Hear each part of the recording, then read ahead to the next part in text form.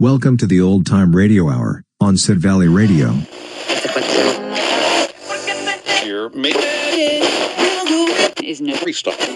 This is Sid Valley Radio. This week on the Old Time Radio Hour, we'll be listening to a half-hour comedy, followed by a 30-minute western. So, just sit back and relax as we revisit the truly golden age of radio.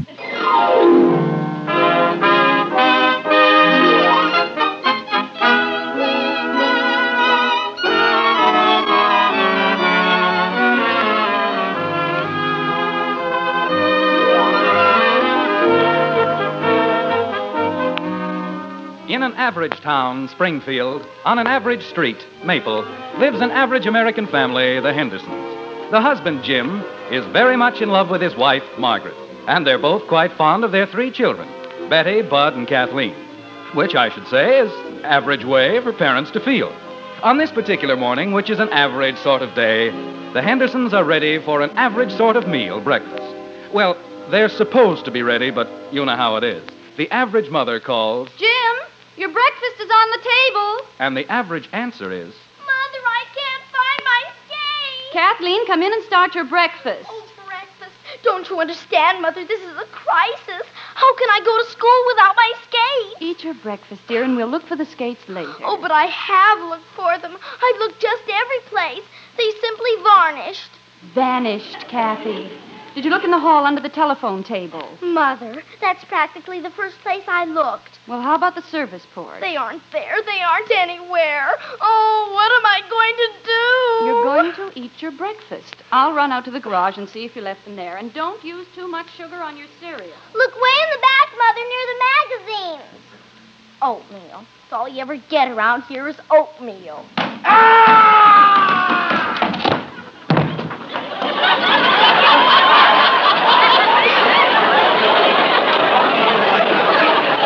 Never mind, Mother. Daddy found them.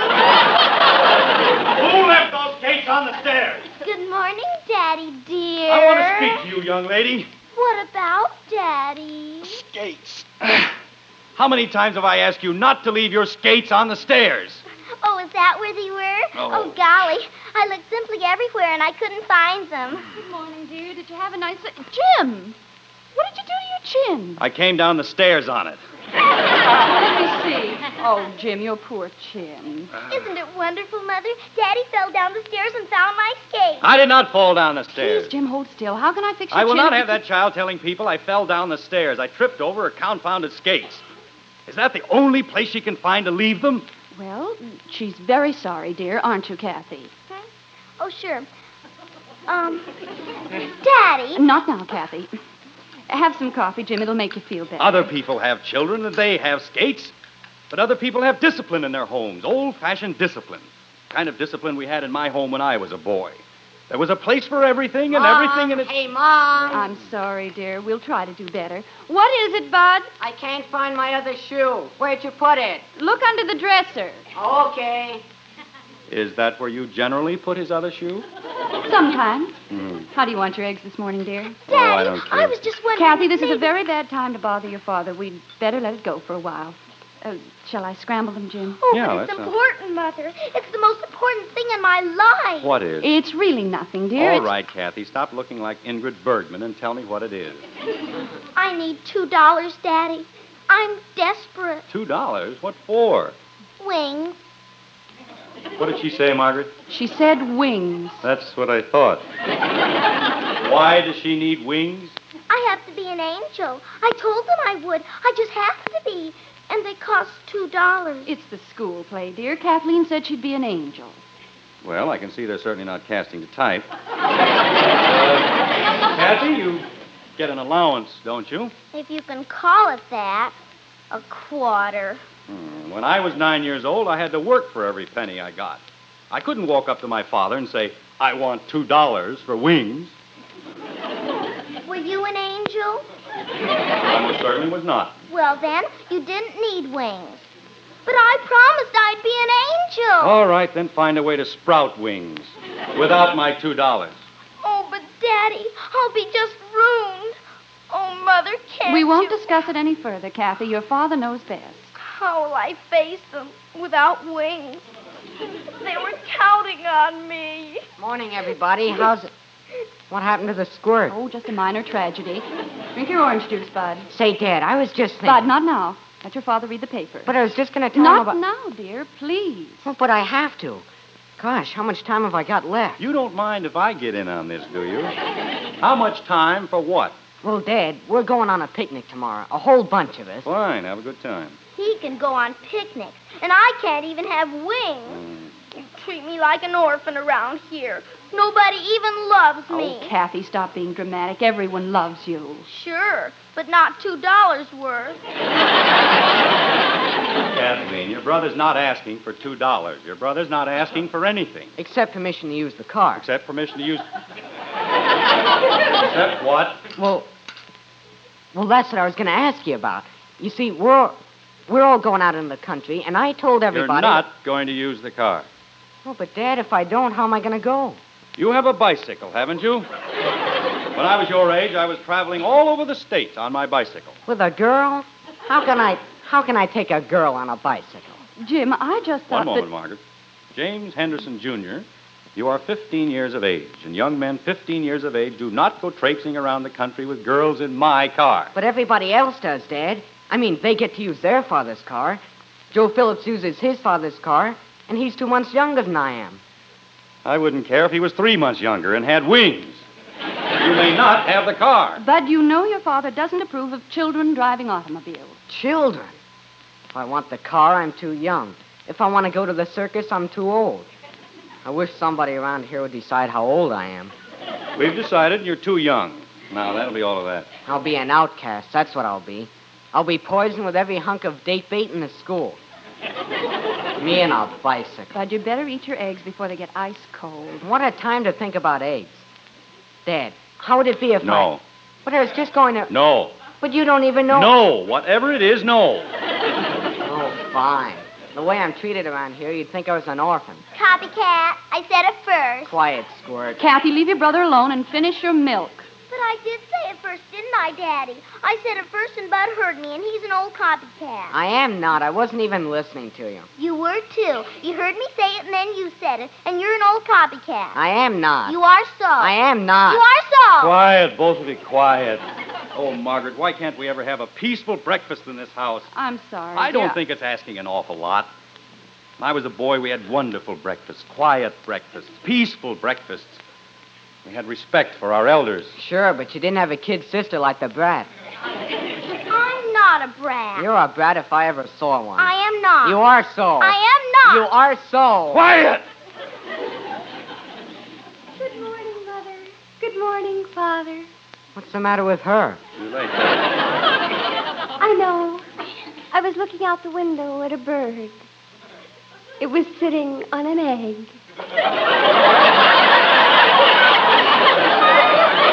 Gosh. How'd you ever tear yourself away? Dear Bud. Such a lovable little moron. Betty, dear, you sound so strange this morning. Is anything wrong? Wrong. Oh, Mother, how can you even say that? In this lovely, wonderful world, how could anything be wrong? Hey, Pop, you better hide your wallet. This one's gonna be a pip.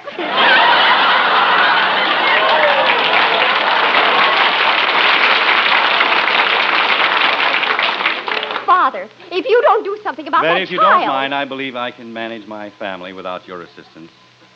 Kathy, Yes, Daddy. as your father, I'm quite capable of handling my own financial affairs. It may be a strain, but I can manage. Yes, Daddy. And I would prefer that even in moments of stress, you refrain from addressing me as Hey Pop. Okay, Daddy. Finally, I believe I am as well qualified as you to recognize the devious routes employed by your sister in leading up to the announcement that she needs a new dress. That's telling her, Pop. What? I mean, Daddy. You're all very amusing, but I don't need a new dress. Dear, are you sure you feel all right? I feel fine. Betty, you don't want any money? No, Father, why? You don't want to borrow the car? Of course not. Well, at least there's one sensible child in this family. Betty, I'm proud of you. Thank you, Father. Yes, sir. What this country needs is more children who leave their fathers alone at the breakfast table. I think I'll have another cup of coffee, Margaret. All right, dear. There you are. Thank you. Well, Betty, what's the good word in your little world? Oh, just the most wonderful thing has happened, Father. I'm going to be married. Jim, hold your arms up over your head quickly, Bud. Hold on back. What for? What happened? Don't stand there. Do something. Do you want him choked to death? Jim. I'm all right, actually. You're going to be fine, Ted. Just fine. Well, stop beating me on the back or I'll never be all right.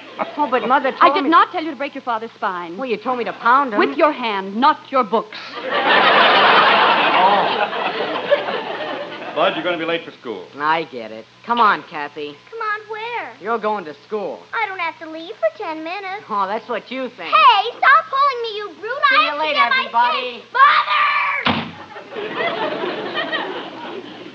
All right, Betty. Now, what was that newsy little item you dropped into the middle of my coffee? Oh, you mean about getting married. Isn't it wonderful? Margaret, did you know anything about this? Not a word, Jim. I still don't. Betty, you're joking, aren't you? Joking? Mother, do you think I joke about the most sacred thing in a woman's life? Jim, she isn't joking. That's right. Betty, you wouldn't mind giving us a little more information, would you? You know, just in case we want to get in touch with you later. I don't know what you mean, Father. Well, just for a start, who is it? Who's who? The boy, my prospective son-in-law. What's his name? Billy. He's wonderful. Oh, Betty, not Billy Smith. Just wonderful. Which one is he? Oh, you know, Jim, the one who hates football players, the one Betty thinks is aesthetic. Aesthetic. The one I think it is, that's a new way of spelling anemic. Billy's delicate. You have to be delicate if you have a beautiful soul. Well, that's exactly what this family needs, somebody with a beautiful soul. Margaret, I have to get down to the office. Explain to Betty that she'll be happier if she waits. Make certain. You know, the usual woman-to-woman talk. All right, dear. Oh, you don't have to worry about us, Father. Billy and I talked it all over last night, and we both decided against a hasty marriage. We intend to wait. That's fine. I'll be home at the usual time, dear. All right, Jim. We're not going to be married until Saturday. If you need... Saturday? Uh-huh. Saturday night. We were going to make it in the afternoon, but we decided to go to the basketball game first. This is an emergency. Put your hat down. I'll put more than my hat down. Betty, this is the most ridiculous piece of conversation I've ever heard. Father, you mean you don't approve? Now, there's the first intelligent remark you've made since you got up. I most decidedly don't approve. But I don't understand. You've always liked Billy's father. You mean Hector Smith? Of course I like Hector Smith. He's one of my best clients. Why don't you marry him? But he is married.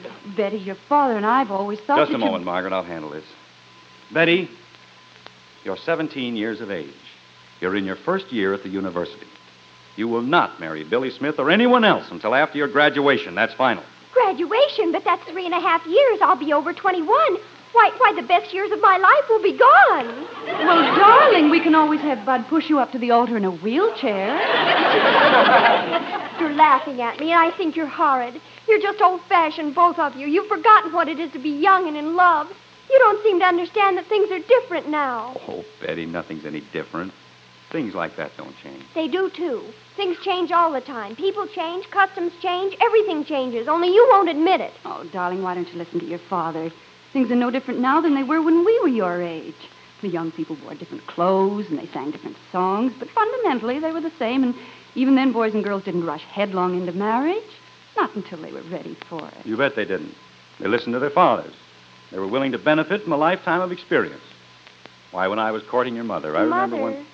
how old were you when you married Father? Well, Yes, Mother. I was 17. But that was different. Why? Well, because things were different in those days. The people were different. The times were different. You said they weren't. Well, they were. Some of them were. Some of them weren't, and some of them were. Only the ones that weren't were more than the, Margaret. Betty, don't you think it would be a nice idea if Billy and his family were to have dinner with us tonight? Oh, Mother, would you? Really? Margaret, I don't want the Smiths for dinner tonight or any other night. I think the idea of a dinner for the Smiths is not only ridiculous, but unnecessary. I forbid the marriage, and that's that. Oh, Jim, you know you like having people in for dinner. The Smiths are very pleasant, and you might be able to sell Hector some more insurance. Yeah, that's right. I might have that. But look, Margaret, I'm going to have a tough day at the office. I couldn't take a dinner tonight. Let's make it next week. Next month. Dear, we can't put it off for even a day. I'll call the Smiths and see if they can make it. Shall I tell them dinner will be at 7:30? 7:30? What's the matter with 6 o'clock? I'll be starved by 7:30. Jim, it just isn't done. Well, it's going to be done tonight. We'll have dinner at 6. I'll ask them to be prompt, dear, at 7:30. And, Mother, can we dress? I mean, can I wear my new dinner gown? Can I, Mother? Oh, please, can I? Betty, there will be no dressing for dinner. But, Father, Mother, please. I'm sorry, darling. You know I never contradict your father. After all, your father knows best.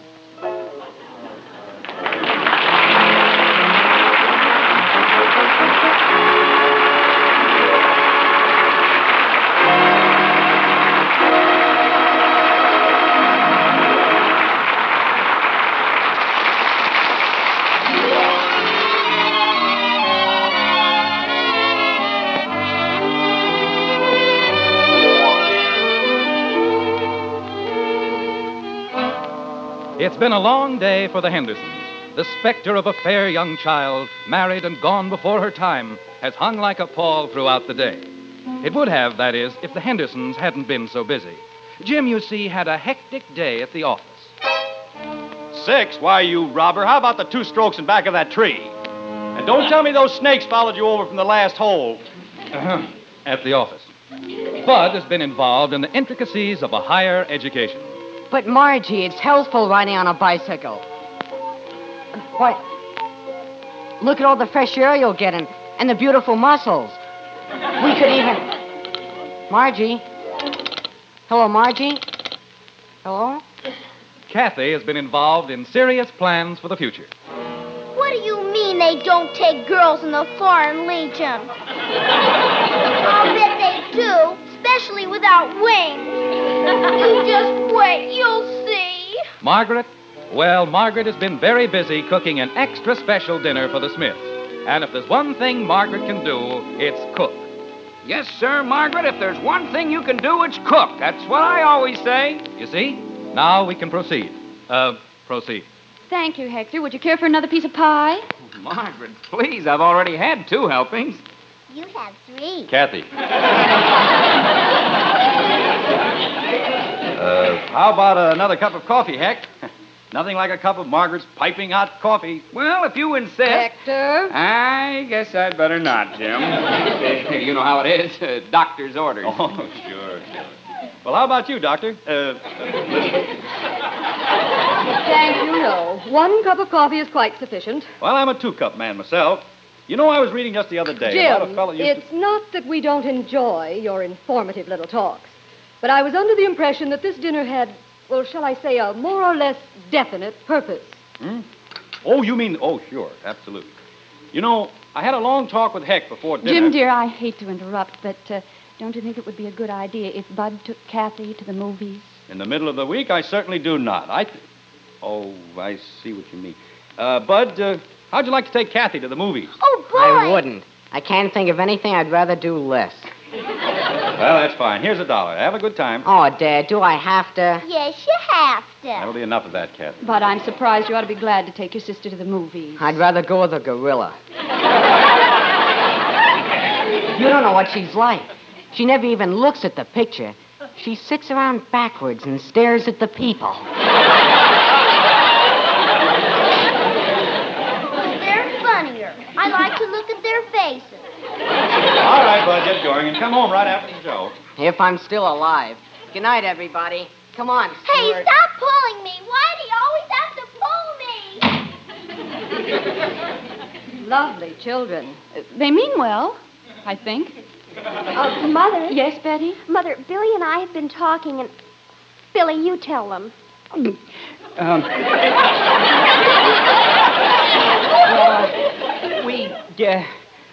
Would it be all right if we went to the movies? Oh, no. Oh, I should say not. We're here for a purpose, a very definite purpose. Yes, sir. We have a problem to discuss, and we're going to do it right now. Frankly, I think the whole thing is idiotic. Imagine discussing a ridiculous subject like marriage with these these children. We're not children, Mother. We're quite adult. We have adult minds, adult bodies, adult passions. William!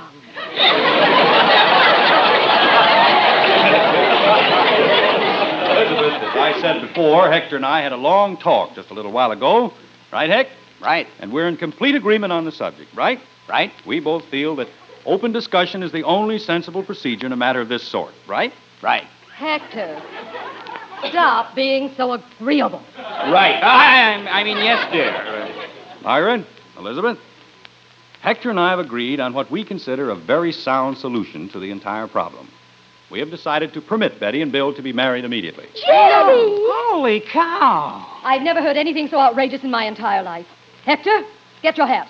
William, we're leaving this instant. I'm not going, Mother. As soon as William!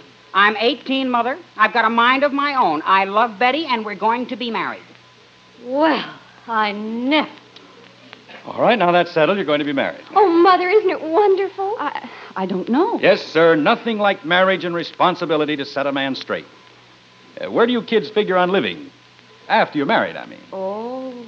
Well, we sort of figured we'd move Mother, in. couldn't Kathy move in with Bud? Then Billy and I That's could have ridiculous, her. Betty. You've got to have a home of your own, a place for your roots to take hold and grow.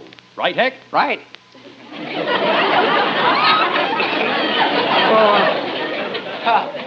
Well, gosh, that'd be kind of expensive. And on my allowance... Oh, don't worry about your allowance, Billy. Married men don't go around taking allowances from their fathers.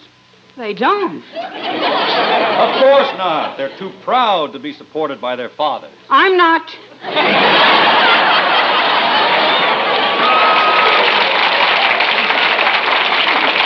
Of course you are. You'll work, you'll sweat and slave, but you'll come home every week with a juicy pay envelope for your little wife. Isn't that sweet?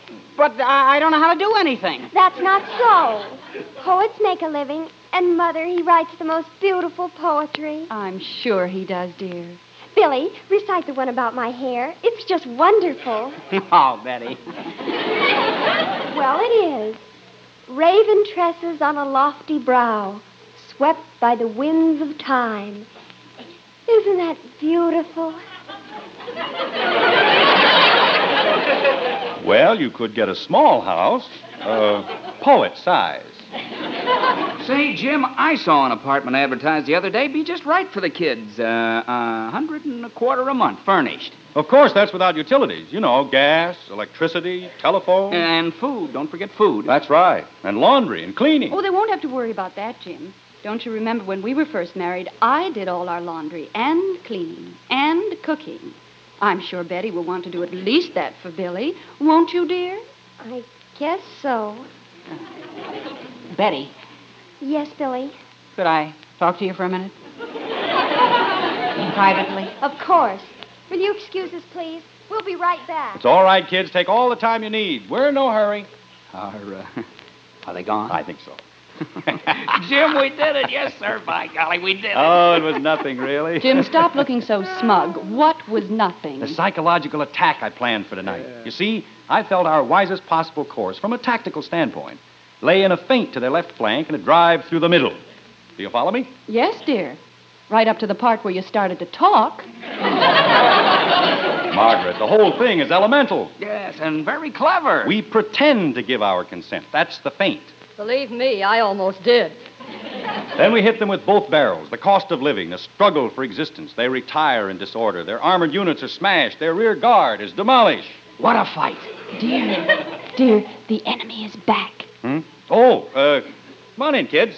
Everything all settled? I think so, Father. Pretty much settled, sort of. That's fine. Now, what did you finally decide? You know very well what we were forced to decide. We have to wait. Why, Betty, I thought that you and Billy... Mr. Smith, you don't have to continue the ridiculous performance you and my father were putting on. Betty! Oh, Father, you can be so juvenile at times, really. Apartments, $125 a month. We know some kids have one for $45. You older people ought to get straightened out on the simple facts of life before you start fooling around with psychology. Jim, your mouth is open. Oh, well, now see here, both of you kids. Just a moment, Jim. Betty, exactly what do you and Billy intend to do? Well, as long as our families are determined to exercise parental prerogatives, we'll just have to wait until we're financially self-sufficient. Right, Billy? Right. Well, I never. Well, Betty, how long do you figure it's going to take you and Billy to become financially independent? A few years. Well, that gives us a little time to look around for a wedding present, eh, Hank? Yeah. That's right, Jim. A couple of years, it's a long time. A lot of things can happen. Mm-hmm. Hector, how about another cup of coffee? Oh, thank you, Margaret. I think I can use one. You know, Margaret, I'm very relieved. I'm so afraid of hasty marriages. Don't mind us, Mother. Just go on talking as if we weren't here. Oh, I'm sorry, dear. It's just that I was so afraid you were going to make the same mistake I did. Oh, I wouldn't exactly say you made a mistake, Elizabeth. Heck's a pretty nice guy. Yeah, well, thanks, Jim. You can send me a check in the morning. I suppose I have been fairly fortunate. But, of course, people aren't always that lucky when they marry beneath them. I suppose not, but when they what? Elizabeth, we'd better go. It's getting late. Wait a minute, Hank. What was that crack you made, Elizabeth? Well, after all, my mother was a Stuyvesant, and I certainly... In other words, you think Betty isn't good enough for your son? I'm sure that isn't what Elizabeth meant, Jim. That's what she said. Well, isn't that what you said, Lizzie? Don't you dare call me Lizzie. Why not? If you can say my daughter isn't good enough for that puny excuse of a son... Now, just a minute, Jim. Writing poetry. What makes you think he's such a bargain? My boy has a fine head on his shoulders. What shoulders? I've seen better heads on a small beer. That's so. Yes, that's so. This is what comes from slumming. Slumming? Now, you listen to me, Elizabeth Smith. Your mother may have been a Stuyvesant, but my father spent half his life picking your father out of the gutter. And he wasn't lying down just because he was tired. I think I'm going to faint. Hector, I'm going to faint. Go ahead, dear. I'll catch you. You ought to be ashamed, upsetting my mother with your vulgar insinuations. Vulgar? Why, you little pipsqueak. If you were my son, I'd vulgar you so hard you wouldn't sit down for a week. Fortunately, I am not your son. Peasant. Peasant? Don't you dare call my father a peasant, Billy Smith. Don't you dare. Well, that's what he is. He is not. He certainly is. Well, I'd rather be a peasant than a pipsqueak. Don't you call me a pipsqueak. I will if I want to. Pipsqueak. Peasant. I never want to see you again as long as I live. Well, you won't if I can help You're it. just an... Hector. Just a minute, dear. Say, Jim. Sorry I lost my temper, Heck. Oh, that's all right. Say, Jim, that thing about...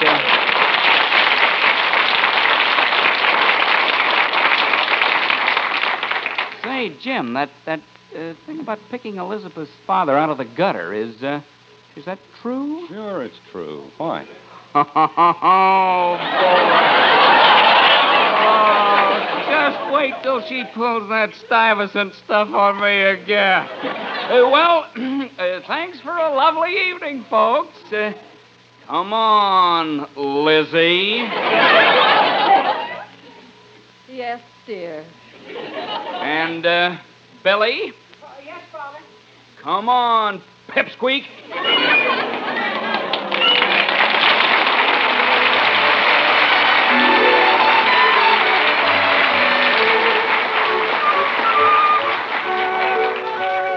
Well, we started with breakfast, and we might as well finish the same way.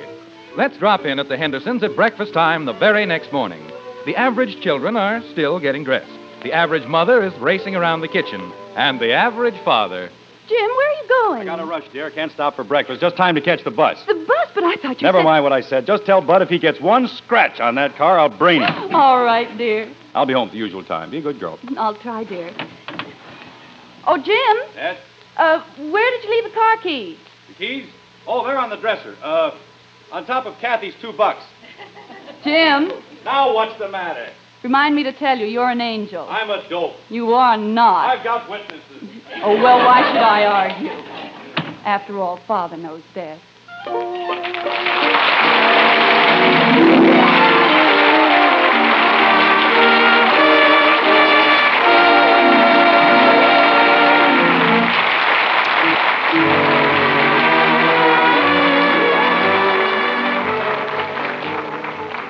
Members of our cast are Robert Young as Jim Henderson, June Whitley as Margaret Henderson, Rhoda Williams as Betty, Ted Donaldson as Bud, Norma Jean Nielsen as Kathy. Robert Young will soon be seen in RKO's Baltimore Escapade. Ted Donaldson may be seen in Warner Brothers' Decision of Christopher Blake. Others in tonight's cast were Virginia Gordon, Herb Vigran, and Sam Edwards. Music was written and conducted by Roy Bargy. Father Knows Best was conceived and written by Ed James. Entire production under the direction of Herb Sanford. Bill Foreman speaking.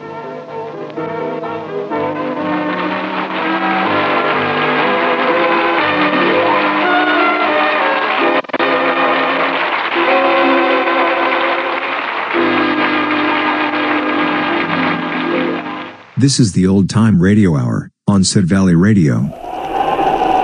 The challenge of the Yukon.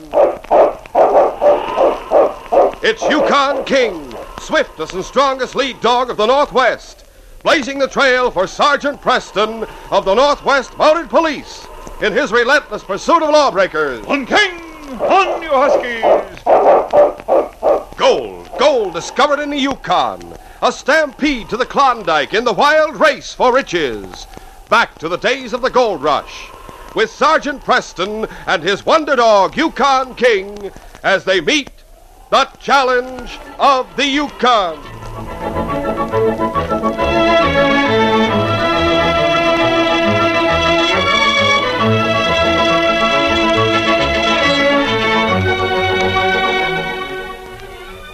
Liz Terrett was an influence in Dawson City. She had inherited several enterprises from her husband, who had died the year before. Liz had taken over and was prospering. Now that summer had come, Liz had big shipments to make to Seattle, both of gold and of furs. Captain Davis of the Yukon Belle had docked at Dawson City after returning from the trip to Selkirk. He went to the Terrett Fur Trading Office to make the usual deal to carry Liz Terrett's shipments to Seattle. Howdy, Captain. I figured you'd be coming around sometime this afternoon. Have a chair. Thanks, Liz. I suppose you've come about carrying our shipments this season. That's right. You saw the new river boat, the River Queen, that put up here yesterday, didn't you? Yep, sure did. It looks like I'm finally going to have some competition. Why, it seems to me you'd act a little more worried than you do, Captain. Well, why should I? I've been giving good service to folks up this way ever since the gold rush started. Yukon Belle is a fine boat, even if the River Queen is newer. I reckon there's enough business for both of us anyhow. Look, Captain, I had a visit from the skipper of the River Queen this morning. He's not going on to Selkirk. He's heading back to Seattle right from here. Sailing day after tomorrow. So are we. Bill Camden, the River Queen's skipper, says his boat is much faster. And what's more, Captain, he's offered to reduce the rates a bit to get our business. Now, wait a minute, Liz. We've been doing business since you and your husband started up here. You don't mean to say you'd change over and ship up on the River Queen? Oh, I might. I'm not in business for my health, you know. Well, doggone it if you do that. Others will do the same. Then it won't pay me to make the run up here. Oh, I know how you feel about now, it. Now, hold on, Liz. Now, hold on. I'll tell you what I'll do. I'll cut my rates to match Camden's. How's that? Well, now, that's something, of course.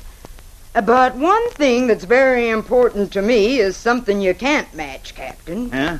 What's that? I told you Bill Camden says his boat is much faster than yours. He hopes to beat you to Seattle by 3 or 4 days.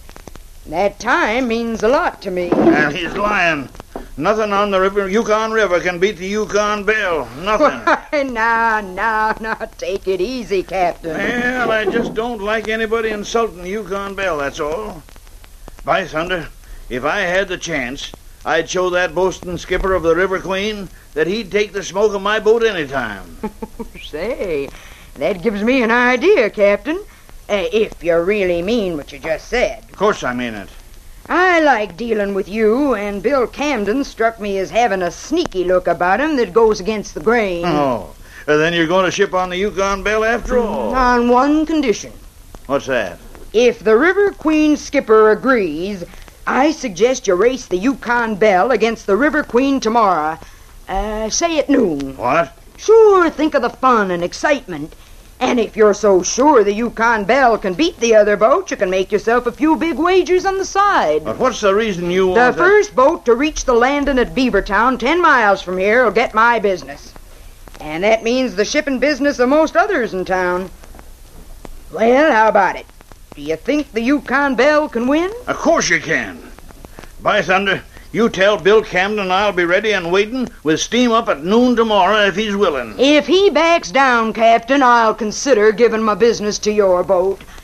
Camden is coming back here later. Told him I wanted to talk to you before I made a decision. I'll put the proposition before him, and if he agrees, I'll come to the dock and tell you. Later that afternoon, in Skipper Bill Camden's cabin on board the River Queen, Bill was talking to his first mate, Larry Smith. Larry, I just gave him Liz Turret's office. Did you get the agreement for carrying her stuff? No, I thought cutting the rates would do the trick. But Captain Davis said he'd match our rates. Of course, the fact that I said we could make a faster run to Seattle almost won her over. Skipper, if we don't get some of the shipping from up this way, we won't last on the Yukon run. I'm not after just some of it. I want to get all of it. If Liz Turret's shipped on our boat, the others will follow suit. You mean we've lost out to the Yukon Belle? Not yet. Liz likes Davis. She's given him a chance. But the decision won't be made till tomorrow. What's she waiting for? She wants me to race the River Queen against the Yukon Belle. Starting here at noon tomorrow and finishing at Beavertown, 10 miles from here. She says her business will go to win her. Of course, you told her our boat was faster, but you really think we can beat Davis in a race? He's been a riverboat skipper for years, and he knows all the tricks. Larry, we're going to win that race one way or another. What's more, we stand to make some cash on bets. But how can you be sure of winning, Skipper? Look, as you know, in the boiler room below decks, each boiler has a steam escape valve on top. Keep the pressure from getting too high. Yeah, I know. Those valves are adjustable. If someone should happen to tighten a nut on one of them so the steam couldn't escape, the boiler would finally blow up, wouldn't it? Sure, but now, what's if that happened on the Yukon Belle, we'd win the race. Yeah, but some of the men below decks would be scalded. In fact, it might blow the side right out of the boat. Could be. But we gotta win that race, Larry. How would you get anyone to tighten that valve down? Nobody could get into the boiler room to do it. I know somebody who could and would. Who? Captain Davis fired one of his boiler room crew right after the boat docked. He gave the fellow until tonight to get his gear out of his locker. He's a tough guy named Butch Miller. He's plenty sore at the captain. He was swearing he'd like to get even with him sometime. I heard him raving about in the cafe earlier today. Of course, he just said that to me private-like when he asked me to take him on. Did he say he'd do what you wanted him to do? No, I didn't know about the race then. I'll go uptown and find Butch tonight. I'll put it up to him to fix that valve when he goes aboard to get the stuff in his locker. I'll make it worth his while. As soon as you know for sure, I'll start making some bets. That's a good plan, Skipper. We ought to win a lot of cash, and what's more, end up with a lot of business. It was still early evening when Sergeant Preston stopped in front of Northwest Mounted Police Headquarters. Oh, Blackie. Oh, boy. Come along, King. Hi, Sergeant. Where you been keeping yourself? Liz Turret, hello. Well, I've been on a patrol to 40 Mile. King and I just arrived in Dawson. You got back just in time for all the excitement. What excitement? The big riverboat race at noon tomorrow. The Yukon Belle is going to race the new boat, River Queen. I noticed the new boat tied up alongside the Belle. What's the occasion for the race? Well, I reckon you can sort of blame me for that, Sergeant.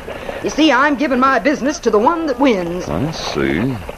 I'll be fighting for fairly high stakes, then. If your business goes to the new boat, the other shippers will follow. I reckon that's true, but that's not the only stake.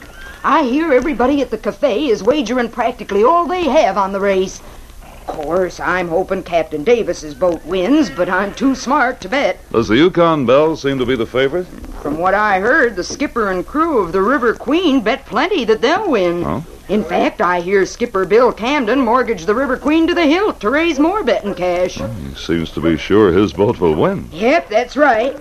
Might, too. Should be an exciting race. Where's the finish line? At the landing at Beavertown. I'll have to be on hand to see it. I'm riding the Yukon Belle. Say, why don't you come along, Sergeant? I might at that. I'll tell the captain to expect you. You can even bring King with you, huh, fella? Are both boats going to carry passengers? Well, they agreed only to take on 10 apiece. Skipper Bill is charging high prices for his 10, but the captain is carrying 10 of us for free. I'll expect to see you come aboard the Yukon Belle to help us cheer if it wins. See you in the morning, Sergeant. Right. Meantime, Skipper Bill and his mate Larry Smith sat in the cafe at a secluded table, talking to Butch Miller, the hand who had been discharged from the Yukon Belle. Now, Butch, you got everything straight about what you're to do when you go aboard Davis's boat for your gear tonight. Yeah, I know just what to do. Are you sure no one will question you being in the boiler room? No one's aboard right now but the night watch. He knows I'm to go there to get my stuff. The others are all uptown here. Well, I don't want any hitch in this. I bet my last dollar on the River Queen winning. Well, you just keep your end of the bargain, Skipper, and you can count on winning that race tomorrow. I've already paid you $100. If you go through with it and we win, you'll get another 100 and a job on my boat. And be sure you don't go shooting off your mouth to somebody, Butch. Don't worry. I've already bet the 100 the skipper give me on the River Queen to win. Well, I guess that proves you're sure you can go through with the plan. Yeah, I'm satisfied he will. Now, let's get out of here now, Captain. Butch will be going aboard the Yukon Belle soon. I'll wait a while. Then when it's done, I'll come up to your cabin, Skipper, and tell you. Good. We'll be waiting. So long, Butch. Let's get going, Larry. Later that night, Sergeant Preston decided to stroll along the waterfront and look over the two boats. Taking King with him, he left his quarters and walked toward the shadowy, deserted docks. Well, King, there are the river boats that will compete in the race tomorrow. The River Queen's a newer boat, but the Yukon Belle's well built. She's the one we'll sail on, fella. Think you'll like that? As the Mountie and his dog approached the dock, Sergeant Preston suddenly stopped. Wait, boy. He drew back in the shadows as he saw a furtive figure come down the gangplank of the Yukon Belle with a canvas bag slung over his shoulder. Must be one of the deckhands. As Sergeant Preston stood watching, the man's figure stopped on the dock and looked around suspiciously. Then, seemingly satisfied, he quickly walked to the gangplank of the River Queen and went aboard. That's strange. I'd like to know more about him, fella. Probably hasn't done anything wrong in going from one boat to the other, but you might as well check with the night watch on the Yukon Belle. Come on, King. We'll try to find out just what's going on. Sergeant Preston strolled up the gangplank of the Yukon Belle and was met by the man doing the night watch. Who's that coming aboard? You better wait right... Oh, a Mountie. Yes, I'm Sergeant Preston. Evening, Sergeant. If you're looking for the captain, he's gone ashore. Fact is, most everyone's ashore tonight. I didn't come aboard to see the captain. I came to check on a man I saw leaving this boat a moment ago. Oh, yeah, that's a hand the captain fired today. He came aboard to get his stuff from his locker. His name's Butch Miller. Oh, I see. It's all right, then. He acted a little odd when he got on the dock, so I decided to check on him. I checked him aboard, Sergeant. Believe me, he's good riddance, too. Well, he was a heavy drinker on the job, and he was always causing trouble. Oh, well, his new skipper will be in for trouble, then. He won't get a berth on any other riverboat. No other skipper'd take him, especially out of Dawson City. Butch Miller's reputation is well known around this town by now. Oh, that's strange. He looked around when he reached the dock as though he didn't want to be seen, then went aboard the River Queen. Went aboard the River Queen? That's right. I can't figure that. Captain Davis notified Skipper Bill Cameron about Miller today. I see. Well, thanks for the information. Come on, King. We'll go on back to quarters. Meantime, on board the River Queen in the skipper's cabin, Butch Miller was reporting to Bill Camden. Well, Skipper, it's all done. Now all you have to do is wait till tomorrow. You below deck saloon, Butch? Yes, sir. Tighten that valve down so as it won't work. It won't be noticed till the steam pressure gets so high it'll be too late to loosen it in time to keep the boiler from blowing up. And when that happens, the Yukon Belle will be out of the race. It could be more than that. The explosion might blow a hole that'll sink the boat, or it might start a fire that'll burn her to the water's edge. It'll teach that ornery Captain Davis to throw me off his rotten tub. Hey, hold on. Something like that's liable to happen. Liz might be killed. winning the race wouldn't do us any good. Don't you worry. You'll have the only river packet that can carry passengers and freight to Seattle. What's more, you'll make plenty on your bets. Should have thought of what might happen. Huh? I don't like the idea that Liz might get killed. But she refused to sail on our boat. And, if you say, if the Yukon Belle is totally out of commission, we'll get all the trade. Yeah. Now, there's one thing, Skipper, that I want to bring up. What's that? I want more cash right now. Huh? And the promise of more later. Now, see here, Butch. I'm giving you a job on this boat, along with Sit some down, cash. Skipper. Sit down and take it easy. Look, if I was to tell what I know to the Mounties now, you'd stand to lose the race and come in for some uncomfortable questioning. You fool, you go to jail for fixing that valve. I'd go back and loosen it before I told him. Of course, if I told him after the boiler blew, I might go to jail, but you'd go with me. And maybe for murder. Why, you... Now, look, take it easy. Didn't say I would tell. I'm just pointing out what could happen if I did. You stand to gain plenty, and I want to get some of it. Well, all right. Before we start the race, I'll give you more cash. And I'll give you 10% of what I win. Fine. Maybe someday I'll be first mate on the River Queen, huh? Who knows? Take your gear below, Butch. I'll see you in the morning. All right. I'll leave my stuff and go uptown to the cafe for a while. See you in the morning, Skipper.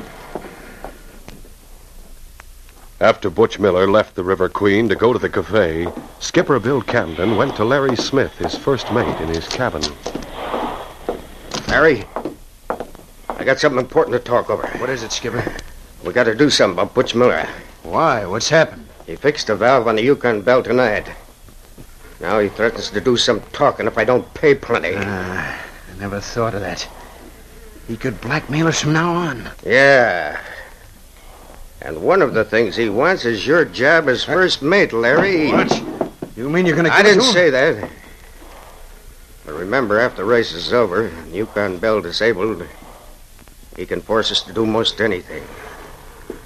Unless... Unless what? Unless something happens to Butch Miller. That's one way you can make sure he doesn't get your job. I see what you mean. Look, Butch is at the cafe right now. If you watch till he heads back here at the boat, you'll have your chance. Maybe he won't come back alone. Oh, yes, he will. None of the other men are friendly to Butch. I suggest you get him in the dark and sock him with your gun butt. I'll wait and watch him up on deck. Give me a signal, then I'll have to carry him to the old fisherman's shack up beyond the docks. What good'll that do?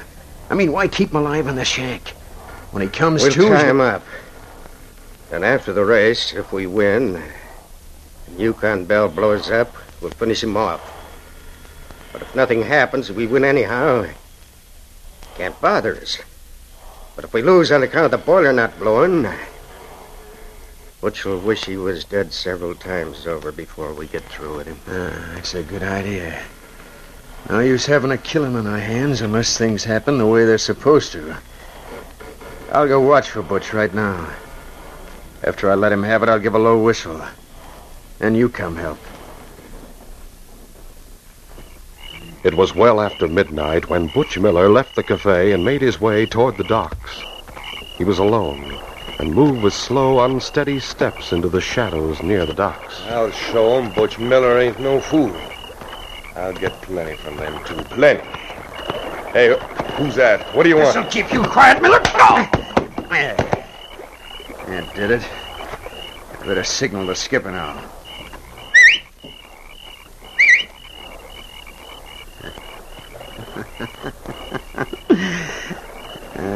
When Butch Miller wakes up, he'll be plenty surprised.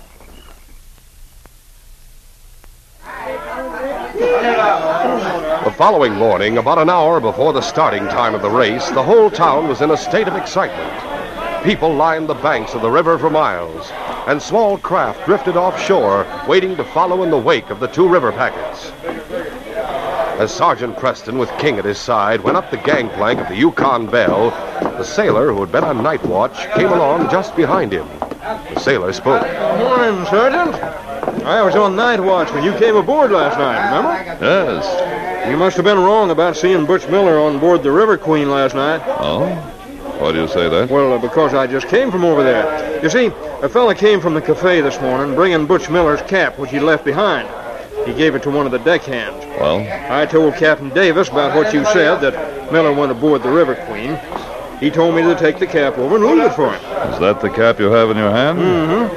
Has Butch's name penciled inside it. Why didn't you leave it? Well, the men over there on the River Queen say Butch isn't aboard.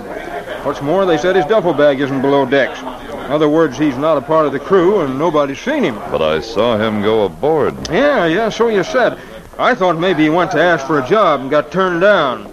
That'd account for his stuff not being aboard. But I asked Smith, the first mate, and he said he didn't know anything about Miller and didn't see him last night. Skipper said the same thing. That's odd. You give me Miller's cap, I'll go ashore and see if I can locate him. Sure, Sergeant. But don't stay too long or you'll miss the race. I'll get back in time. Now, here's a cap. Thanks. Come on, King. We'll go to the cafe and try to locate Butch Miller.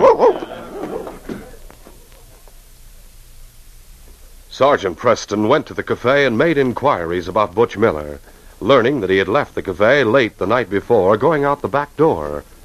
Preston left the cafe and, taking King around to the back, held out Butch's cap. Here, King. Get the scent from this fella.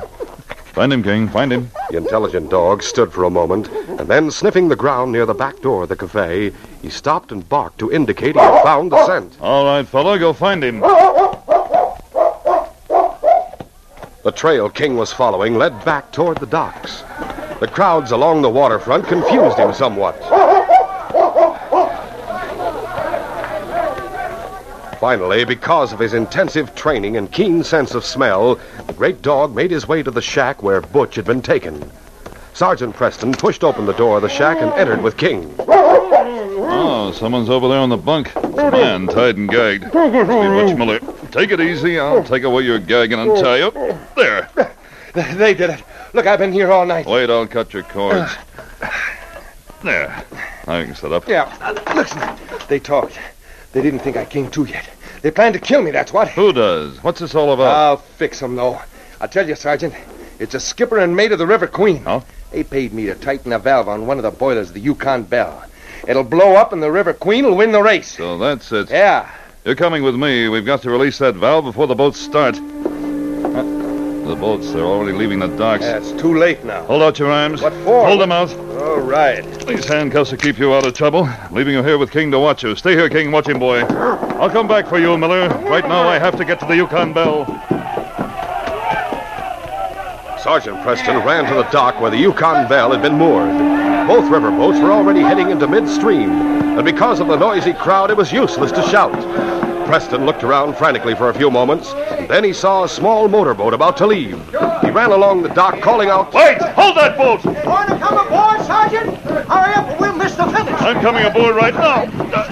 Now listen, it's a matter of life or death. Get me to the Yukon Belle and hurry. Do the best they can, Sergeant. Here we go.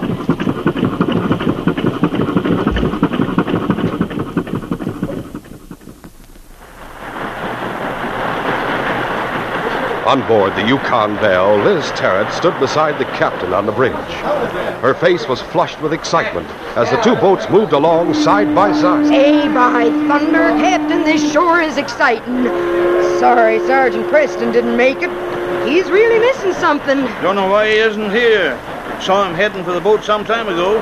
Then when I come to look for him, he wasn't aboard. Here's hoping you can get up speed enough to beat Camden. Well, we're not up to full speed yet, Liz. Boys below are getting up plenty of steam, and soon I'll give the signal for full speed ahead. Some of them small craft better stay back or they'll be swamped. Yeah, say, look, there's someone coming like blazes. Say, if he gets much closer, he'll ram into us. Better give him a warning whistle.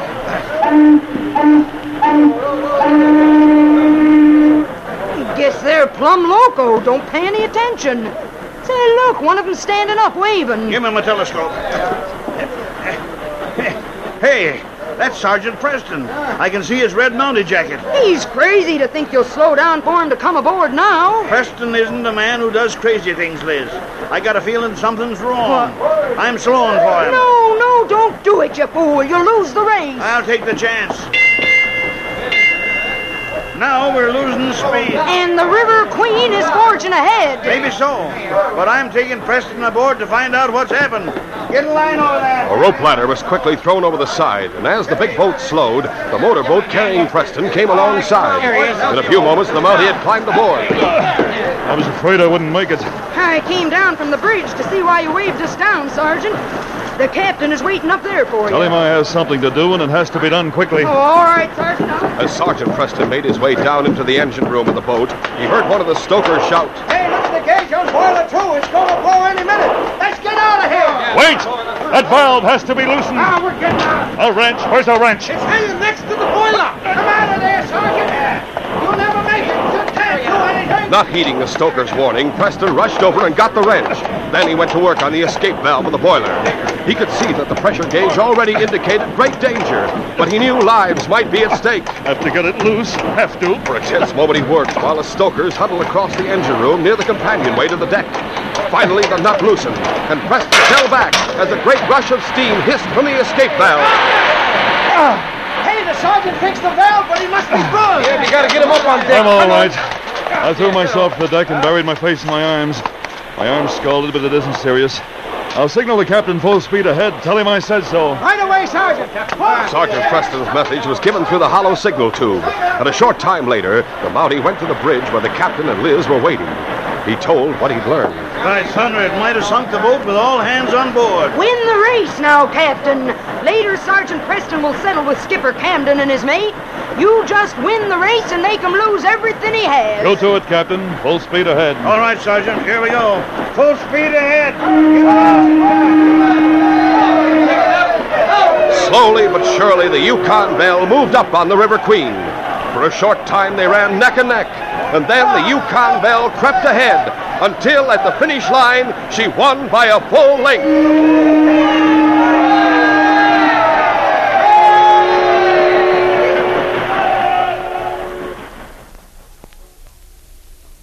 The riverboats docked at Beavertown.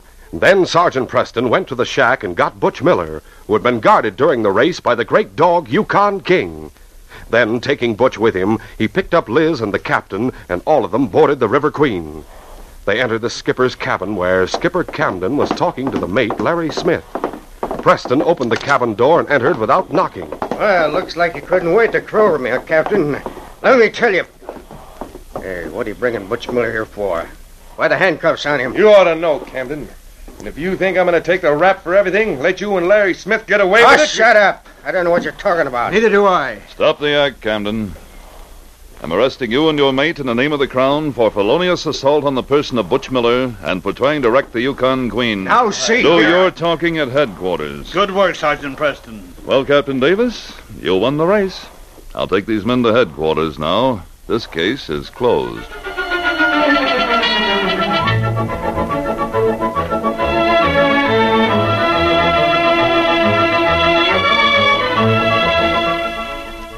We now take you to Northwest Mounted Police Headquarters in Dawson.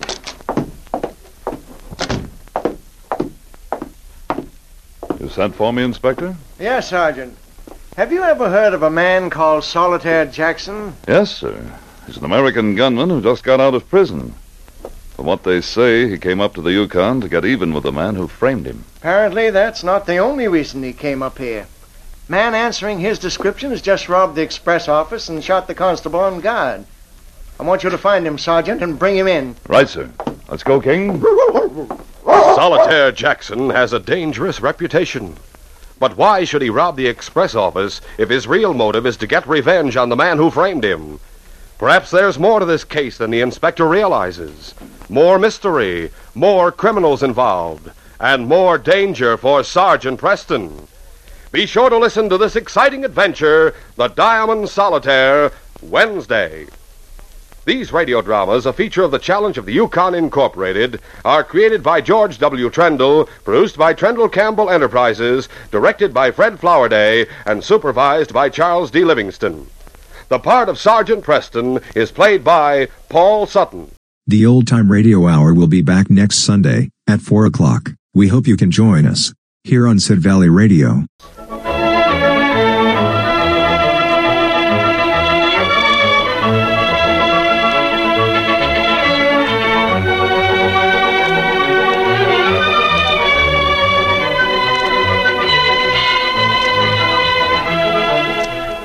This is J. Michael wishing you goodbye and good luck